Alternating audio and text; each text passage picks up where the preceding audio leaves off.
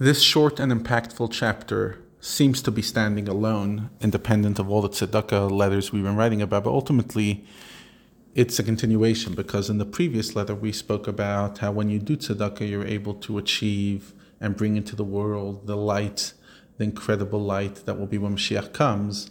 So based on various levels of light, what's in Gan Eden and what's when Mashiach comes, he continues in a different letter and he says, there are two major kinds of love, each of which subdivides further.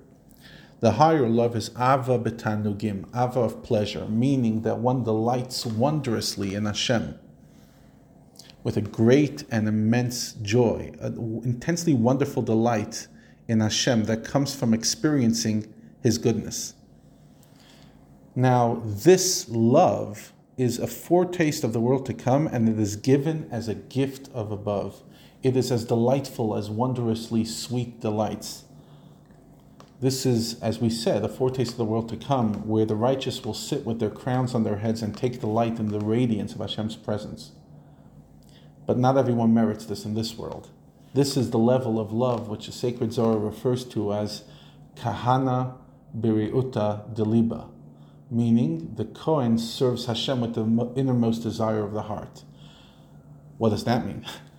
As opposed to the Levites, who longing for Hashem searched forth and found expression in song, the Kohanim, their service was silent, which symbolizes a deeper love that cannot even be expressed in song. It's a gift. And symbolically, it's expressed in the Kohanim.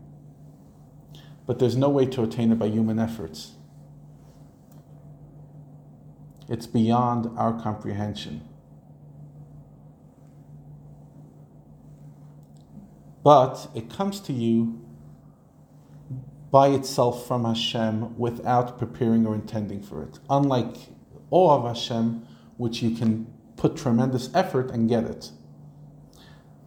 But the truth is, even the love, you have to put in incredible level of awe and fear of Hashem and go to your maximum. And then Hashem shines His gift and gives you the level of tanugim. In other words, you got to do the effort and you got to show up with an incredible level of awe, and then the level of higher love, which we spoke about extensively in the first section of Tanya, comes to you.